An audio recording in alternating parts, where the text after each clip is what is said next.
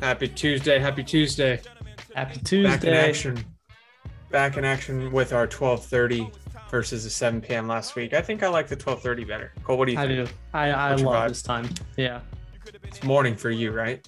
Morning, start the day off right. I always get off these calls so juiced up. I either go straight into like a 3 hour writing session or I got to hit the gym. I'm just feeling great. One of the two. One of the two. Yeah, I'm the same way. I'm the same way. All right, drop in the chat. What's been your highest performing topic so far? And is that the topic you expected when you came into Ship 30? That's the real question. The number one thing we find is how many people come in and say, I'm going to write about X, and then 3 or 4 days in, they're like, I've said everything I need to say about X. And then they're on to a new topic.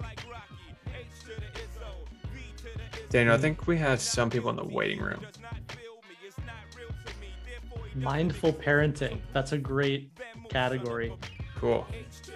Ship 30 reflections, Zettelkasten, schools in the pandemic, turning writing into TikToks. Very cool. Yeah, we're working on some stuff with TypeShare in Instagram in the future. I saw some people doing some Instagram repurposing, which I thought was pretty cool. What else we got? Asking better questions. Love it. Atomic visuals. Laura, you're crushing it. Dun, dun, dun. We're going to talk about highest performing. That's a great question. What does it mean to be your highest performing topic? Lots of different questions you can ask, and we're going to dive into all that today. I think talking about failure, bone health. Cool. Not keeping track. Well, you will after today. Don't worry. You got a long feature ahead of you. Long feature. First time female founders. That is an awesome specific group. You could even add female founders in blank space, right? In SaaS, in B2B, whatever it is. We will go over that today. Bum, bum, bum. There you go, Cheryl. Awesome. What else? What else? Meditation in 1 minute. Cool. All right, I'm juiced up. Let's get it going today. We got tons to cover today. So thanks everyone for showing up. If you made it to this session, we got a lot to throw at you. This is one of our favorites. And this is a completely new session. This is new to this cohort. So anyone who's an alum, you've never seen this one before. We threw this one together because we talk about it a lot and wanted to clarify it. But first, a couple quick logistics. TypeShare is back. We have made amends with all of the Twitter engineers who thought we were a Russian bot farm or whatever it was that caused us to get flagged for just being one of the most prolific apps using the Twitter API. So we're fully back. We got some gifts and badges and lots of cool stuff coming to everyone for being a TypeShare early adopter and being there for breaking it for the very first time. So that we're very excited about. We'll send an email around today. Don't forget to fill out this goals and struggle survey. So we want to know kind of what you're looking to get out of writing online, especially as we finish up these last 2 weeks. Help us send you the right information of kind of your digital writing treasure map that we will talk about later. So make sure you fill that out. That is on your email. And then week 3 of the curriculum, get to it if you can. If not, remember you got access forever. So you can always dive back into that. We know there's a lot right there. And then lastly, Friday's live session is Twitter Threads 101, kind of my wheelhouse. My favorite session. That one is always so good. So block some time for that one. And that's it. That's it for the week ahead. Cole, you think I guess one more thing, check out the Q&A replays. So all the Q&A replays are on Circle. We've done 2 of them now. And if you have any other questions you want answered in this week's, make sure you submit them by Friday. We're going to keep doing those probably every week for a while. So we got a lot of questions to answer. They give us a ton of ideas of content to make and things to create and things to clarify for you all. So send those our way. Nice. I think that's it. Couple shout outs. All right, some shout outs. Here we go. Go for it. Worth sharing. I mean, Anna first retweet on one of my essays. It seems so small, but this stuff is significant. it matters. It's really, really cool. You know, celebrate the small wins. I think I said in the last session, I will never forget the very first comment on the first thing that I wrote on the internet when I was a teenager. I thought, you know, that everything was going to happen for me after that one comment. You know, that's all it took. So don't discount the small stuff because it really is cool. So congrats, Anna. This is another great example of the more you write, the more you write. You know, the more you write, the easier it gets. Some people start Ship 30 going, I only write one thing a month or one thing a year. And then they get into it and all of a sudden they're writing one thing a week or one thing a day or multiple things a day, right? Because you're practicing not just the act of writing, but also the act of publishing. And it's completing that loop that really allows you to get faster and faster. So congrats, Susan. Love seeing this type of growth. Really, really cool. And it's something that happens, you know, to everyone. This can happen to everyone as long as you stick with it. This is another really cool outcome. Obviously not something that we deliberately plan for because we don't really focus on sales copywriting exclusively in Ship 30, but the 131 framework, you know, the different hooks that we present, the different formatting techniques, the way we think about using the endless idea generator, all of these things can be applied to every type of writing, copywriting and sales writing, especially. So using some of these techniques and applying them to a landing page or to a newsletter or even to a script for a YouTube video or something can be really, really effective. So we love seeing this. We really encourage everyone to use these frameworks in different ways, explore them, you know, try them out, see what you come up with. This, probably my favorite win of the week, use the moment in time hook and it 10x'd my impressions. Okay. This happens. All right. There's a reason why we're sharing. We call them proven methods for a reason. Okay. Because they work. They work. I remember at Dickie, when we were workshopping your thread, I think that there's two words. Yeah. Those in two 1982 words. is all you added. And that one, I think to this day, like one of my 3 or 4 most successful ones. So the moment in time, my favorite, it's my go-to. I use it like in my daily speaking when I want to get someone's attention. You just set the scene, right? Make them want to go grab their blanket and cuddle up by the fire because they're being told a story. You just be surprised how effective it is. Yeah. So try these things out. And actually later in this session, I'm going to show you an example of, I recently used the moment in time. I used it a day or two ago, and we'll talk through kind of how to think about it. And also, you know, just because it's a proven technique doesn't mean that, oh, if you put a date, then you're immediately going to get 1 million views, right? That's not what it means. It just means that it's a proven way of organizing your idea and attracting attention. And your job is to figure out, well, how do I keep trying to use this in a way that works for my readers? So we're going to talk about that through a data lens in a little bit. And then this too, you know, using these skills in new and different ways, using them to write a cover letter. The thing I loved about this, the reason why I wanted to share it, is just look at the way that this is formatted. First, clear sentence, bullet, bullet, bullet, right? Like immediately, this is easier to read than if all of this content was said in one big paragraph, right? So you can see how these tiny little tweaks, like they might seem so insignificant, but they really do make a difference. The moment I saw this, I was like, oh, this is easy to read. And then I read it, right? So really great job, Reese. Encourage all of you to keep playing with these things. They can be applied. That's why we keep saying this is all about learning how to fish. Once you learn how these things work, you can apply them to everything. So, all right, let's dig in. We've got 2 big sections that we're going to cover today, part 1 and part 2. Okay, so part 1, we're going to talk about what to look for. So this is what data points should you be paying attention to? What metrics are worthwhile? Okay. And then part 2 is great. Now that you know that, here's how to double down on them. Yeah. So drop in the chat real quick on a scale of 1 to 10. How confident are you in interpreting analytics? So 0 to 10, if I gave you everything that you have right now on TypeShare, what to look for, or do you know how to extract insights, right? So there's one thing to know just the difference between likes, retweets, comments, etc. So I see average probably about 4, some people higher, some people 0. So our goal is to take everyone to a 10 after this, where it's like everything you write goes back to our very first call of treating your writing like a startup, where you are getting customer feedback with everything you put out into the market. And we're going to show you how to iterate your product based on what the market's telling you. So keep that frame of mind as we're doing this, right? You're putting things out there, you're getting market feedback, and now we're going to show you how to iterate on it. Yeah. And the big thing that I really want to iterate here is this is not, I'm going to be super clear.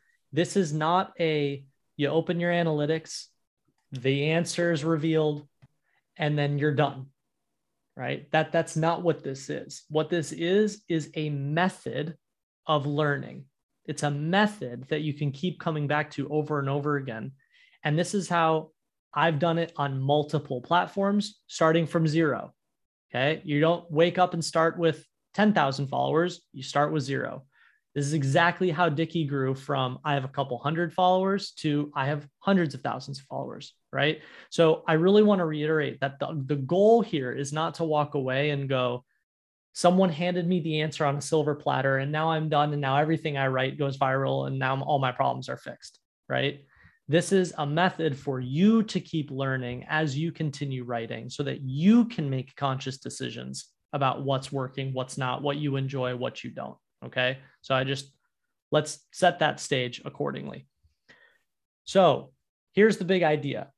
For 18 days now, you've been writing, you've been publishing, you've been gathering data, you've been trying things. Doesn't matter if the data points are small. Doesn't matter if you feel like there's no breakout data points yet. You've just been making a bunch of noise, and that's good. That is good. Now we're going to talk about how to listen to the signals that you're gathering and how to understand what the signals are trying to tell you. That's probably the biggest thing that I've noticed over the years with writers is that even if it's a small breakout data point, most writers just look at it and go, that was cool, right? But they don't really sit there and examine and think, well, what can I learn from this? Why does this matter? So that's what we're going to talk about. So the first big thing is all signal is good signal, okay? Even if you write a bunch of things that don't perform well, even if you get negative feedback, even if some of the comments don't make you happy, everything that you're writing is a signal. So if you're writing for 18 days, 20 days, 30 days, 60 days, and no one's reading your work, that's a signal, right? That means that there's more to explore. That means that there's some new thing that you need to unearth in order to make those signals louder and louder. Dickie, what do you think about this? I think where you want to get the frame of reference and the mindset to create is just start questioning every single thing you put out, where instead of I write something and then I move on to the next thing, just spark a curiosity in why things work. You're going to become a better reader and more inquisitive reader when you have something that's grabbed your attention. You're going to say, why did this work? And all we want to do is train you here to just use the scientific method with your writing. So I think you said it very perfectly, Cole, that there's not going to be one answer, but just use this as a framework for, okay, I'm going to sit down and think for about 30 minutes. What is the market saying about my writing and how do I go about kind of understanding that? Yeah. The whole goal is to become a more curious writer. That's it. You're just asking why. Why did that happen? And there's no objective answer. Like you can notice patterns. A lot of what Dickie and I are sharing with you are patterns that we've noticed in our own writing, but it's your decision. You're the one who's picking it apart. So we're going to talk about how to do that. So here is a great example of two things that I wrote that are very similar and yet very different at the same time. And I'm going to walk you through how, when I write something, when Dickie writes something, the thought process that we're going through is we're trying to understand why did that work versus that one didn't work, right? And all that is kind of comparing the two and A/B testing your ideas, right?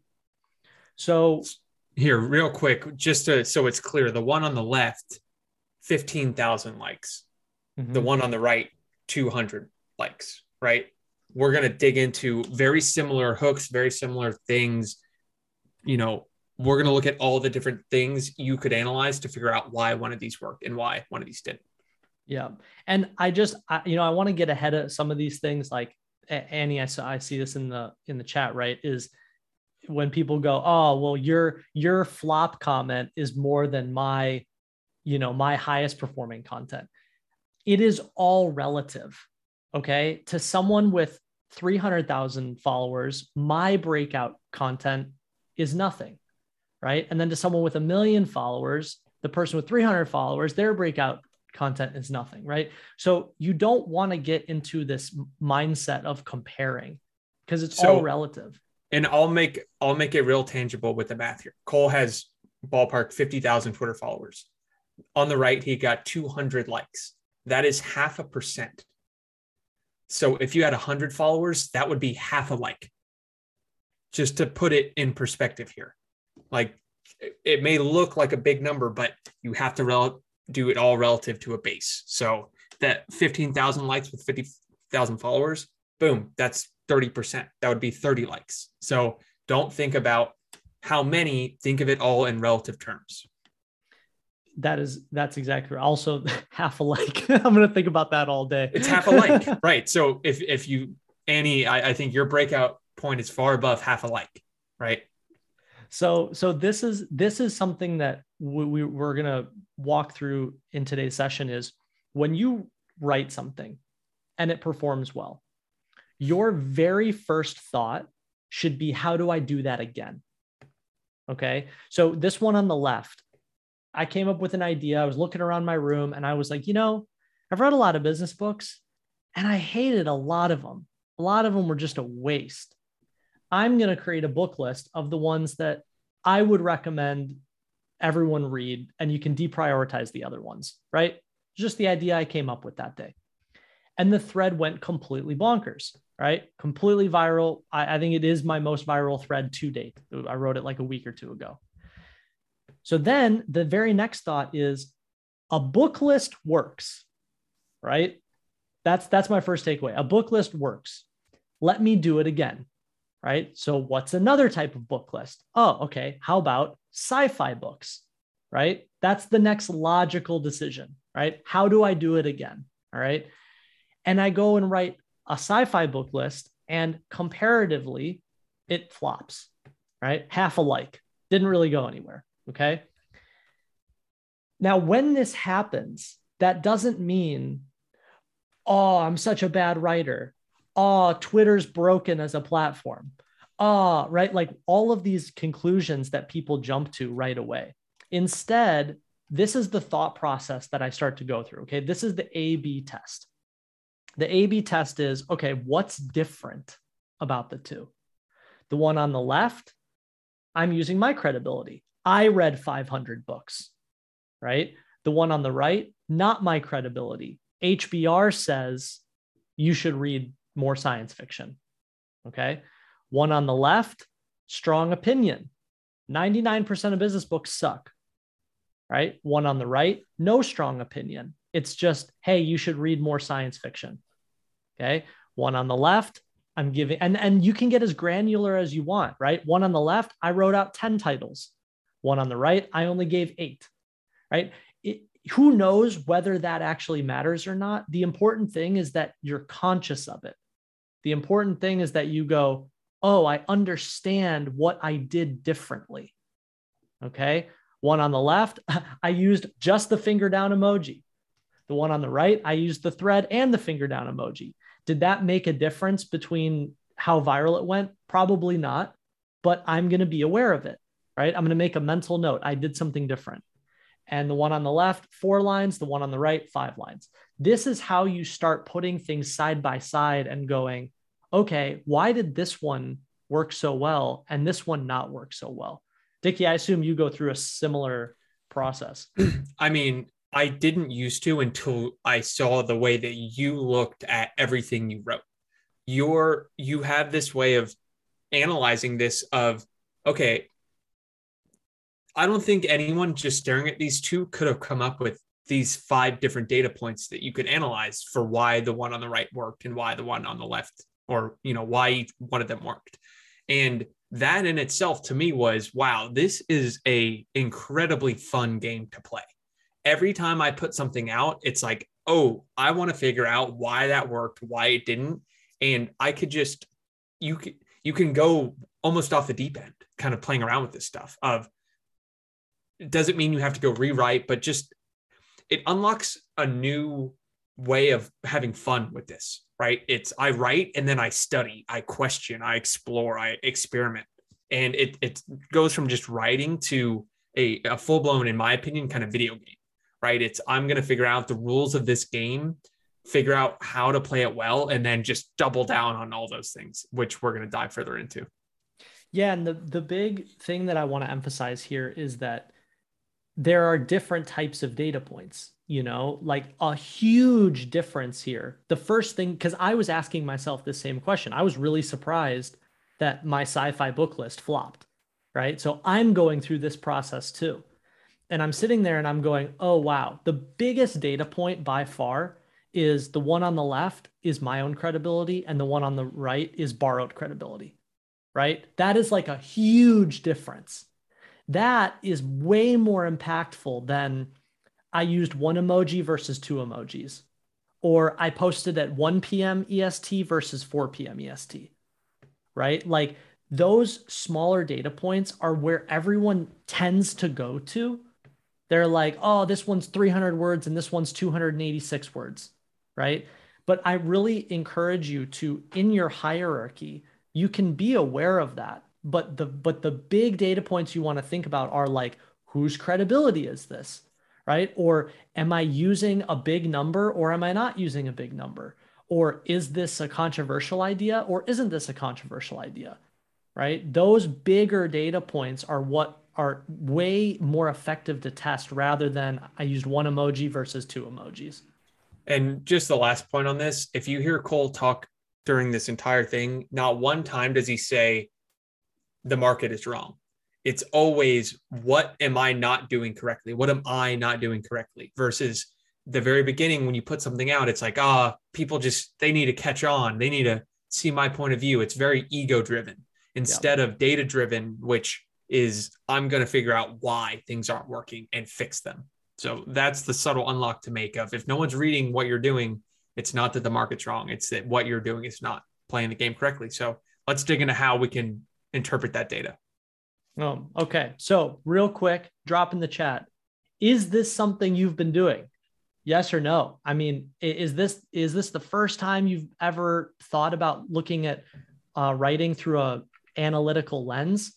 Or if you've been doing it in the past, a lot of no's, and that's okay. I mean, our hope is this is a big 0 to 1 for people. And also, as far as I know, I'll be honest, I think we're really the only writing cohort program that even talks about this. Like every other type of writing thing is all focused around airy, hands in the air, creativity. You just got to feel it. Look out your window. You'll be inspired one day, right? There's a better way. There's a better way. Okay. So that's our goal here, is to show you objectively what are people interested in and double down on the data that's working. All right. So these are the 5 big data points worth paying attention to. Dickie, you want to walk people through these? Sure. So there are 5 real things so we talked in the very first call about internal signals, where ease of writing, excitement to write, how quickly you wrote something, or this internal signals. And then you want to find that overlap where, based on these analytics of market response, how you can go about kind of figuring out what works. So you have views, likes, comments, shares, peer approval. We're going to kind of tell you the difference, walk you through some examples of types of content that are going to lead to more views versus more shares versus more comments, and how you can kind of gauge that, a couple of different lenses to view it through. Yeah. So data point number 1, views. Okay. The very first thing I want everyone to internalize is that views are the metric everyone is obsessed with. and they are also the most vanity metric. I have had, and it is not an exaggeration, hundreds of millions of views on my work. And it took me about 7 years to realize that that's fun to say, but it's really not the most important metric. It's not. So views, think of views as a very high level. Views are impressions, it's one and the same. Very high level. It's just showing you what's buzzing. That's it. It's like looking at like which direction is the wind facing. Okay. Like, oh, there's a lot of momentum in this direction. There's a lot of momentum in this direction. The other thing to note is that we talked about this in one of the earlier sessions, that it really depends on whether you're writing for a broad audience or a niche audience. If you're writing for a niche audience, views are not the best metric for you, right? Because you're not going to reach millions of people, or you're probably not going to, but that's okay, because the people that you do reach are going to have a lot more engagement. They're going to be the ones commenting. They're going to be the ones sharing, right? That's what you want. Versus if you write about something with a huge topic category, like life advice or health and wellness or personal development or whatever, you might get 1 million views, but the engagement is really surface level. It doesn't lead to anything. So that's great. You got 1 million views, but what does that really get you in the end? Yeah. Think about it as a density metric, right? If Bill Gates, if your content had 1 view, but it was Bill Gates reading it, that's a pretty good view, right? So not all views are created equal. So you want to think a little bit about what you're writing for. By definition, right? If you're writing about a niche topic, like you said, Cole, there are going to be fewer people who it's going to be relevant to. And you have to be okay with that. I think where a lot of writers get caught up in the not niching down is, by definition, you are going to get fewer views. And getting comfortable with that is kind of the biggest mindset shift you can make. Yeah. So we say that as, look, if you get a bunch of views, cool, but don't put too much emphasis on this metric. Okay. The second is likes. So a like is, what's interesting is this is really the lowest barrier thing that someone can do, where they have to transition from being a passive reader to actually taking an action, right? So a view is just, hey, I scrolled past it, right? Oh, a view, I saw it for a second and then I'm done with it, right? But a like is you go from passively reading to, I am now going to take an action. And the interesting thing about likes is, again, even though I don't consider likes to be the most interesting metric, it's at least a signal that you're getting people to do something, right? Dickie, how do you perceive likes?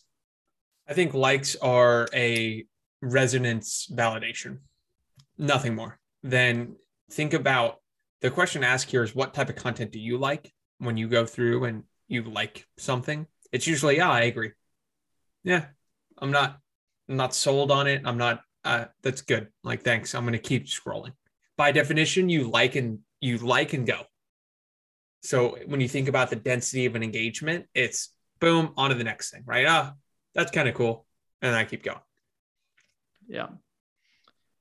The third is, okay, so you got some likes, you got some views. Comments are truthfully where a lot of the gold is. So when you see people commenting, that usually either means you've asked them a question and they're willing to take action to give an answer, to contribute, to participate. 2 is you've said something controversial that sparks a debate. So hey, there's something here, I can pull on this thread, right? Or 3, you're in some way encouraging participation, either by, you could be doing some sort of giveaway and people are like, I want to participate, or you said something that makes people want to ask you more questions.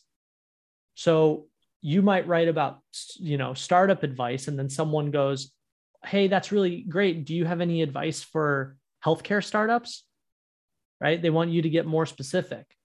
So whenever people ask you questions, those are amazing data points for the next thing that you should write. Dickie, have you gotten ideas from comments?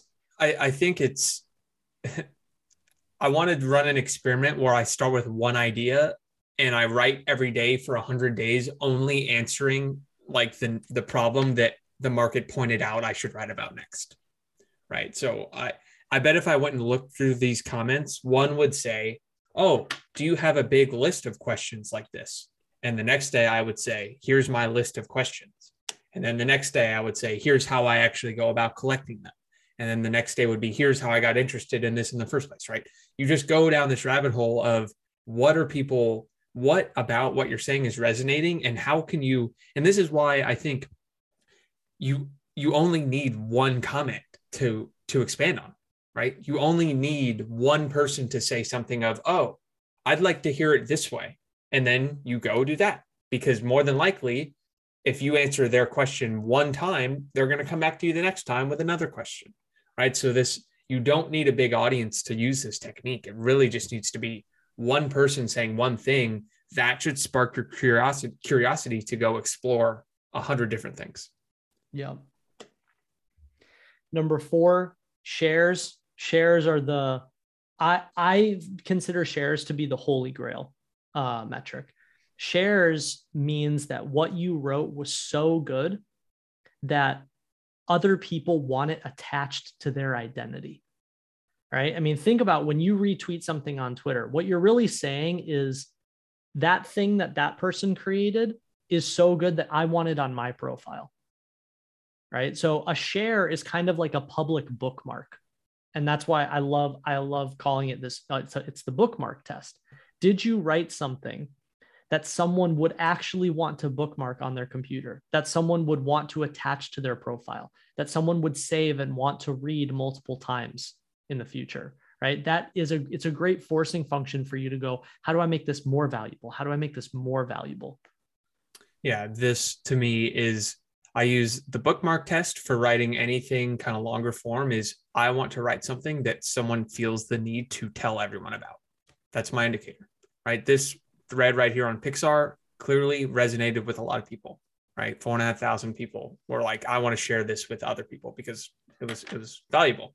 I also use something called the screenshot test, which is a relatively similar thing of anytime I write a tweet, I look at it of, are people going to screenshot this and send it in a group chat, right? Because they're sharing it, right? I mean, anytime I share an atomic essay, I want to think someone is going to send that thing to another person, right? That is the holy grail of anything you can do, because by definition, it means you solved a problem. Yeah. By definition, it means, wow, I think you might have this problem too, so I'm going to send this your way. Or I think you might find this interesting too, because I know I did. I'm going to send it your way. So real quick, just to help, train this method of thinking in your mind, real quick in the chat on this tweet, this lead-in tweet that Dickie wrote, what are some of the data points that we can pull out from this tweet? And we'll give it a couple seconds while people put their answers in the chat. And then Dickie, I want to ask you, like, if you were to reverse engineer this tweet, what data points can you pull out to go, oh, I could repeat that, I could do that again, right? Good. Here, give me a minute.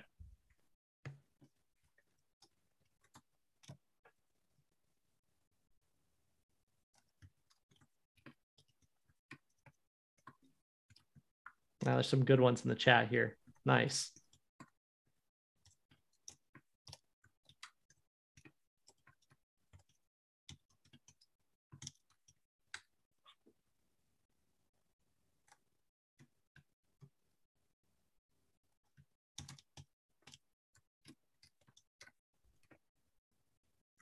Yeah, see, now I'm watching. See, everyone here, once you see it, I'm trying not to look at the chat because I'm trying to come up with my own here. Yeah, this is great. Is perfect. Everyone knows, like, once you see it this way, you can see the data points. It's like someone pulls back the curtain and you realize, oh, like all writing is just a series of different variables. So this is great. All right, so I will share just a couple things I brain dumped right there. So the very first thing was, okay, what about this framework could I repeat? So I took it and said, okay, what are some creative workflows of other famous companies? So Disney, so Marvel, so whatever, all those. I bet they have some kind of storytelling or creative framework. And so I said, okay, it could be a creative framework, could be storytelling framework. How do I just go Google storytelling frameworks from blank, blank, blank? Okay, that was one. Then it was, okay, this is rules for storytelling, rules for X. Okay, how could I go find rules for writing, rules for video making, right? And from some of these higher level companies. Another one is, let's actually get more granular. I'm going to look at all the movies on here and do what are the storytelling lessons from Toy Story, from Monsters Inc., from, The Incredibles, right? Whatever it is. I bet there's another 6 weeks of content just talking about those things. And then as I dig into the tweet itself of why the lead-in worked, it was, I used credibility from Pixar, the most creative company, Pixar. Interesting. There, I used the picture, right? An engaging picture. I said, back in 2011, moment in time, right? Ooh, I'm being told a story. The rules are a must read for writers, entrepreneurs, and anyone who wants to tell stories. Okay. People are interested in telling stories. I cast a wide net on this. And just to give you I knew when I was writing this that this had the potential to go viral because it's a massive audience. So as I wrote it, I didn't say for niche writers. I said writers, entrepreneurs, and anyone who wants to tell a story, right? Mm-hmm. I on purpose said this is for everyone. Went against our advice of writing for one person because I know, but here's the funny part about this thing. I bet if you dug through all the comments, most of them would probably be like, oh, this was cool. Nothing about me. Like there's people who read it who had no clue who I was, to go that viral, you have to just expand the market. And that's the point. No one's like, wow, that Dicky dude really did a good job with this. It was like, wow, Pixar, cool. Like, I don't care at all who wrote this. So that, that's my entire way of thinking analytically about this piece of writing, just to kind of take you guys behind the scenes. That's totally right. And then there's a couple other really granular ones like picture, no picture, right? That's a data point. Even the first two sentences, the rhythm to it, right? The most creative company of the last 30 years, Pixar, right? When I see something like that, I go, I want to repeat that rhythm, right? I've repeated that rhythm about 11 times, and I think we have some more examples, but the blank of blank, blank is a repeatable framework that I've used about 50 times. So this is again, all we're trying to point out is that this is what makes online writing a game. Okay. This is what you're doing. You're trying a bunch of different variables. You're putting it out into the world. And then you're going, I wonder why that worked or didn't work. Let me tweak some variables and try it again. And so the only reason that I'm able to share these things with you, or Dicky's able to go, hey, this is how I write these things, is because we've just sat down and written a gazillion things and tried a bunch of different variables. And now we're going, hey, we've been doing this for a while. Here's all the patterns we noticed. So here you go. Right. But if you go do the same thing, you're going to discover probably new patterns that we haven't discovered yet. Right. That's the whole point. So it's not that there's like a right and a wrong way to write. It's that when you start trying things, you explore, you find what works, and then you can double down on them. Yeah, that was great. And then the fifth one, this is a cool data point. You got to kind of look and watch out for it, but you can see, who likes your content. You can see who retweets your content. This is always an interesting signal, is whenever you see people with large audiences, when you see people that have high amounts of credibility, when you see people that have the blue check mark, when you see people that you really look up to, when those people are engaging with your content, it's like what Dicky said, not all likes are created equal. Not all views are created equal. When you see people that you really look up to engaging with your content, that's a really great sign that you're onto something. Dicky, wasn't your first, I remember Tim Ferriss was one of your first big engaged with your thread, right? No, it's Balaji. So Naval and Balaji, a year ago, I wrote, my 29th thread in 29 days, my first 28 went just about nowhere. Was about to give up, wrote one off, published it. And it was really the origin of Ship 30 when I realized that all you got to do is stick with this thing. And Naval liked it, Balaji liked it, a bunch of them, and the rest kind of was history from there. But yeah, same thing, right? You get you're one shot on goal away from someone with a big following giving it a big share. And I say it took me 40 weeks to go from 0 to 200 newsletter subscribers, which was a waste of time. We could talk about that another time, and then 12 hours to go from 200 to 1,000. So yeah, just to give you some perspective of how this game works. I remember a couple months ago, I wrote a thread on self-publishing, and both Mark Manson and James Clear commented saying in favor of, no, I don't regret signing my book deal, and all of a sudden I was in the comments with, two of the most well-known nonfiction authors of our decade going back and forth about publishing and self-publishing, right? Like that can't happen on your blog. It's not going to happen on your blog. Okay. But it can happen every day on Twitter or any other social platform. It's very cool. Yep. Okay. So real quick, drop in the chat. Is there a data point that you've been paying attention to recently? And is that the right data point? Now that we've kind of walked through this, is there a different way that you want to go about measuring your success? Yeah. Likes, but change to retweets, paying attention to comments and shares. The bookmark test. I love that. And you can even ask people, right? Like send it to Dickie, and I brainstorm stuff all the time. Find your friends and send them threads and things and be like, would you bookmark this? Yes or no? Yeah. Opt into a rapid fire intro today, have a new partner and go back and forth. Share your ideas. Don't forget you have access to a community of people doing the same thing with you every single day. And you're one click away from meeting someone new. So boom. All right. Next. Okay. So this is what it's all about. What it's all about is going, I noticed something. Now, how do I do it again? That's it.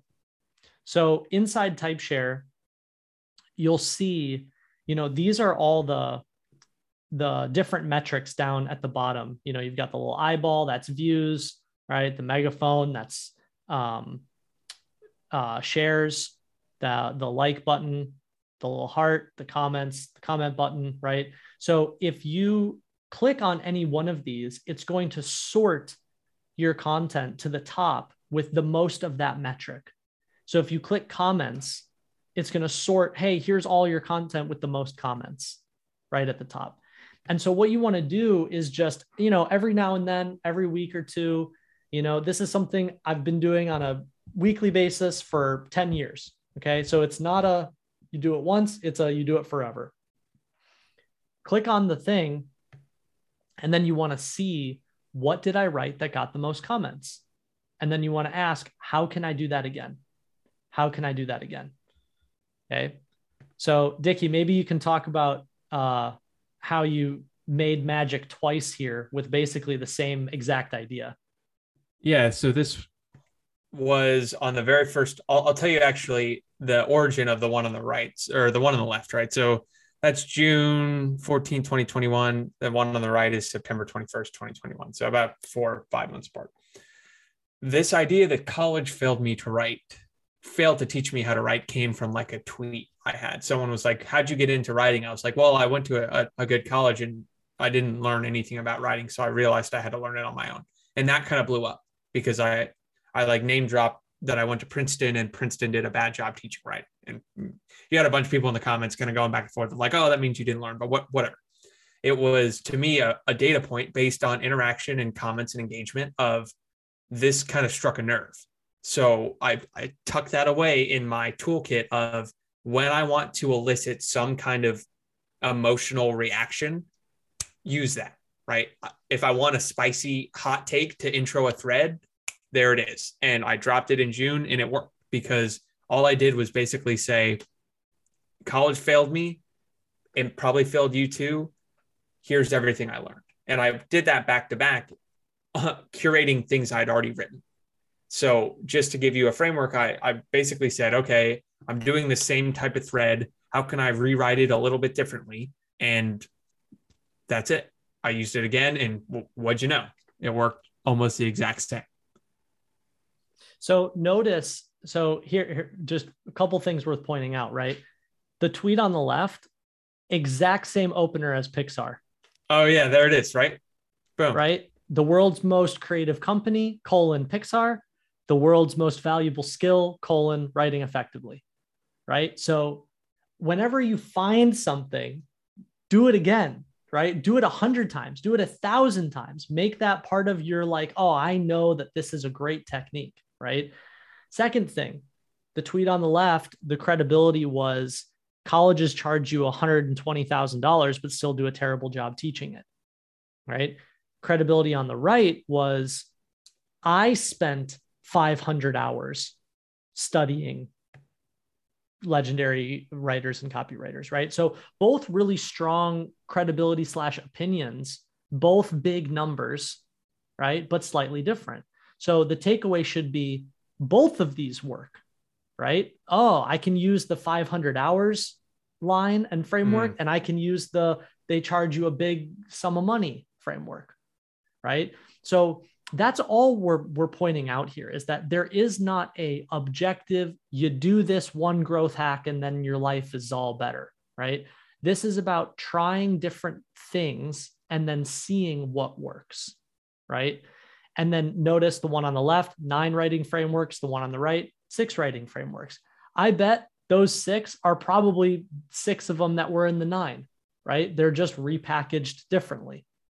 Yeah, exactly. No, this is an infinite way of figuring out what works and using the same framework over and over and over again. But I love that, yeah, the Pixar intro on the left. If you like go through my Twitter and look at some of my most successful things, and I do this all the time with other writers that I see blowing up. It's a video game. I want to figure out what rules are they using to play this game well. And so I'll go study the top things they're doing. When are they, what is it they're saying? How are they maybe saying something differently? What are the trends going on, right? Once you just immerse yourself in this game, all you want to do is figure out what's working. You go study my Twitter, you go study Cole's Twitter, you see us doing it in real time.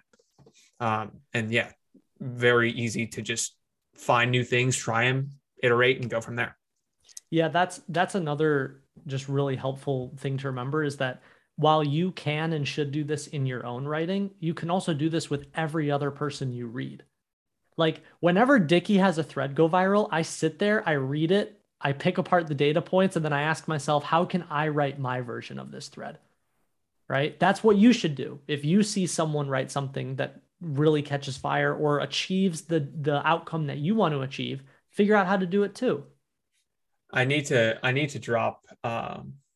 I wrote a kind of an ironic thread one time that was my most successful one to this day, had like 50,000 likes talking about Twitter advanced search.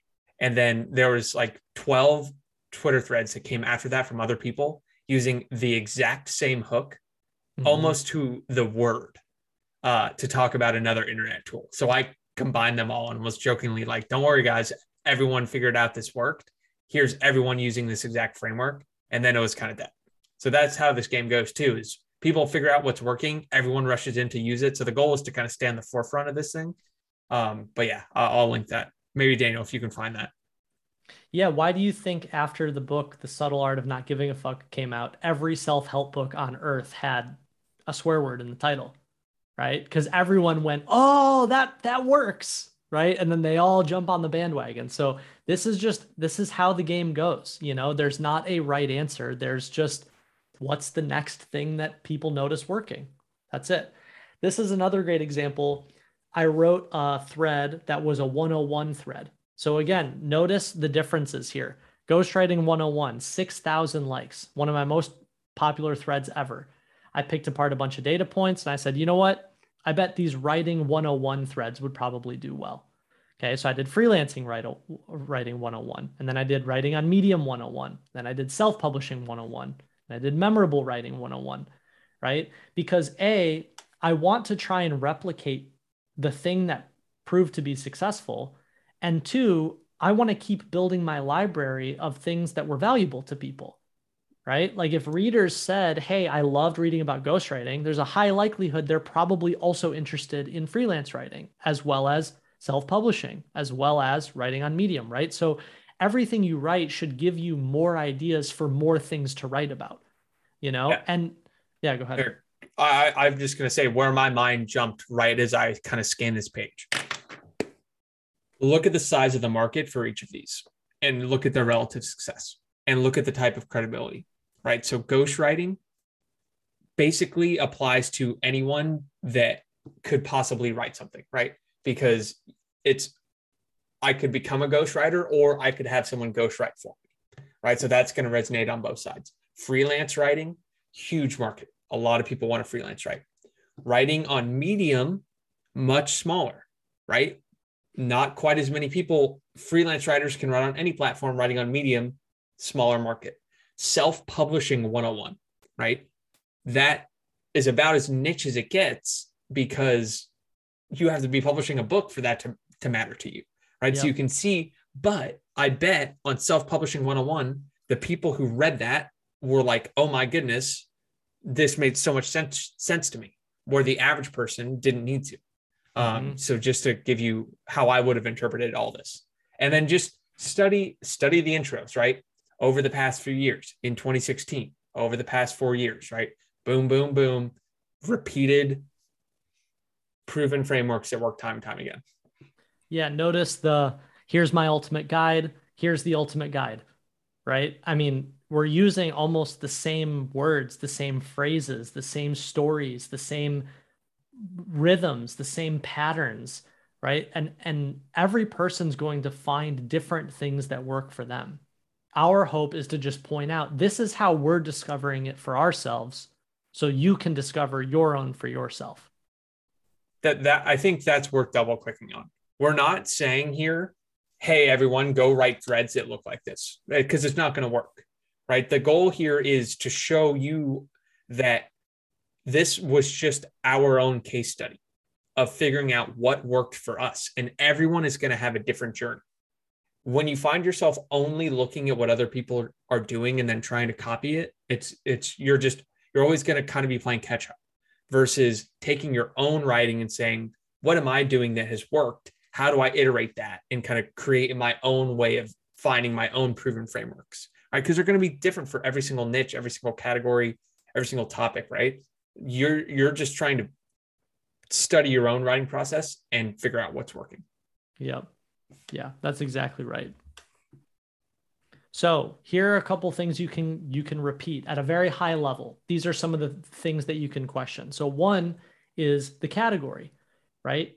When I wrote about ghostwriting and it took off, my first takeaway should be, I should write more about ghostwriting, right? If you write about how to start doing yoga and it takes off, your first thought should be, how can I write more about getting started doing yoga, right? So repeat categories and topics that are clearly working, okay? That's big point number one. Number two is, if you tell a story, repeat the story, right? I mean, Dickie, how many times have you used the micro David Ogilvy story? Oh, hundreds. You find a story that works and boom, you can exploit it. Yeah, it's whether it's your story, whether it's a curated story, whenever you find something that's hooking people's attention, use it again. Tell the story differently. Tell it with a different conclusion. I've shared this story constantly. I would write about my teenage years as a gamer, but I would say, here's what gaming as a teenager taught me about work ethic. Here's what gaming as a teenager taught me about time management. Here's what gaming as a teenager taught me about balancing gaming and school, right? So you're telling the same story over and over again, but with a different conclusion. Here's a different takeaway, right? Yeah, Cole, I think what we'll do is we'll do a deep dive into some of the ways we've actually gone and done these, and we'll throw it in the deep dive post of how we let one data point take us down a rabbit hole of about 6 or 7 different things, because I know I have some good examples there too. Yeah, totally. The third is the format, the way you're organizing the content. So this could be as granular as the Pixar 1-2 line, oh, I noticed that little intro has a nice rhythm to it. Maybe that's what's working. I'm going to repeat it. It could be, oh, I did a 101 type thread. Okay, I want to do more 101 type threads. Or, oh, I wrote an atomic essay that is a really nice, neat list, and that worked. I'm going to repeat that. I'm going to do more lists, right? So the format is like the way that it's packaged. And you just want to think, if this was packaged really well, how can I put a different idea in the same packaging and do it again and do it again and do it again, right? Daniel, you even did this. You wrote, maybe it was your first or second thread on like no code, low code integrations. And I remember I commented and I was like, that is awesome. And then you wrote like 10 other threads on no code, low code integrations, right? So that's a great example of like, when you find something that works, do it again, do it again, do it again. Cool. All right. So we got a few minutes for questions here before we jump in and do a little analytic roundtable breakout room. So drop some questions in the chat. We'll see if we can get to a few of them. And then also, if you have kind of bigger, more structural ones, throw them in the Q&As, because I know we're going to have a bunch of questions this week on analytics, threads, all that. And so we're going to record a really good one that you can ask. Hashtags, don't use them, period. That's an easy one. How long do you wait after publishing to start analyzing? It could be a day, could be you batch it and you publish a lot and you look at the end of the week, end of the month, just find a cadence that works for you. Best way to study your analytics side by side, just pick two things that have, you got to study it side by side. You got to post two things that you think you can compare, like we've done. Does timing matter? Test it out. That's my answer to, like, you'll find my answer to a lot of these questions of should I do this or this? The answer is going to be both. Try it, test it. Mm-hmm. Threads or atomic essays. We answered that in the first. We answered that in the first Q&A. Depends what your goal is. Threads versus essays. Go watch the first Q&A. That's the first question we answered. Profile visits. That's a good one. Not very many platforms show you that other than Twitter. So we kind of left it out. So we keep it more general. Engagement rate is just on Twitter. It's engagement rate is like comment. You can look at ratios of things, right? Likes per view, but that's 201 stuff that you kind of, it's I wouldn't worry. Yeah, I wouldn't worry about that. I think it's more important to just notice like very high level, like, oh, what's getting more likes? What's getting more comments? So why no hashtags is just hashtags to me are aesthetically, if you looked at my Pixar thread, if it was like the most famous, most creative company, hashtag Pixar, like here are the rules for hashtag storytelling, hashtag entrepreneurs, it would just be like, I don't want to read that. It's just it's a aesthetic thing.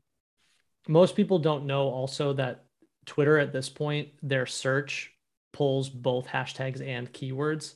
So you don't actually need to hashtag entrepreneur to rank for entrepreneur. Twitter's already going to pull it. Yeah. If you want to give credit to a fellow shipper, tag them at the end. Say inspired by X tweet, show that format.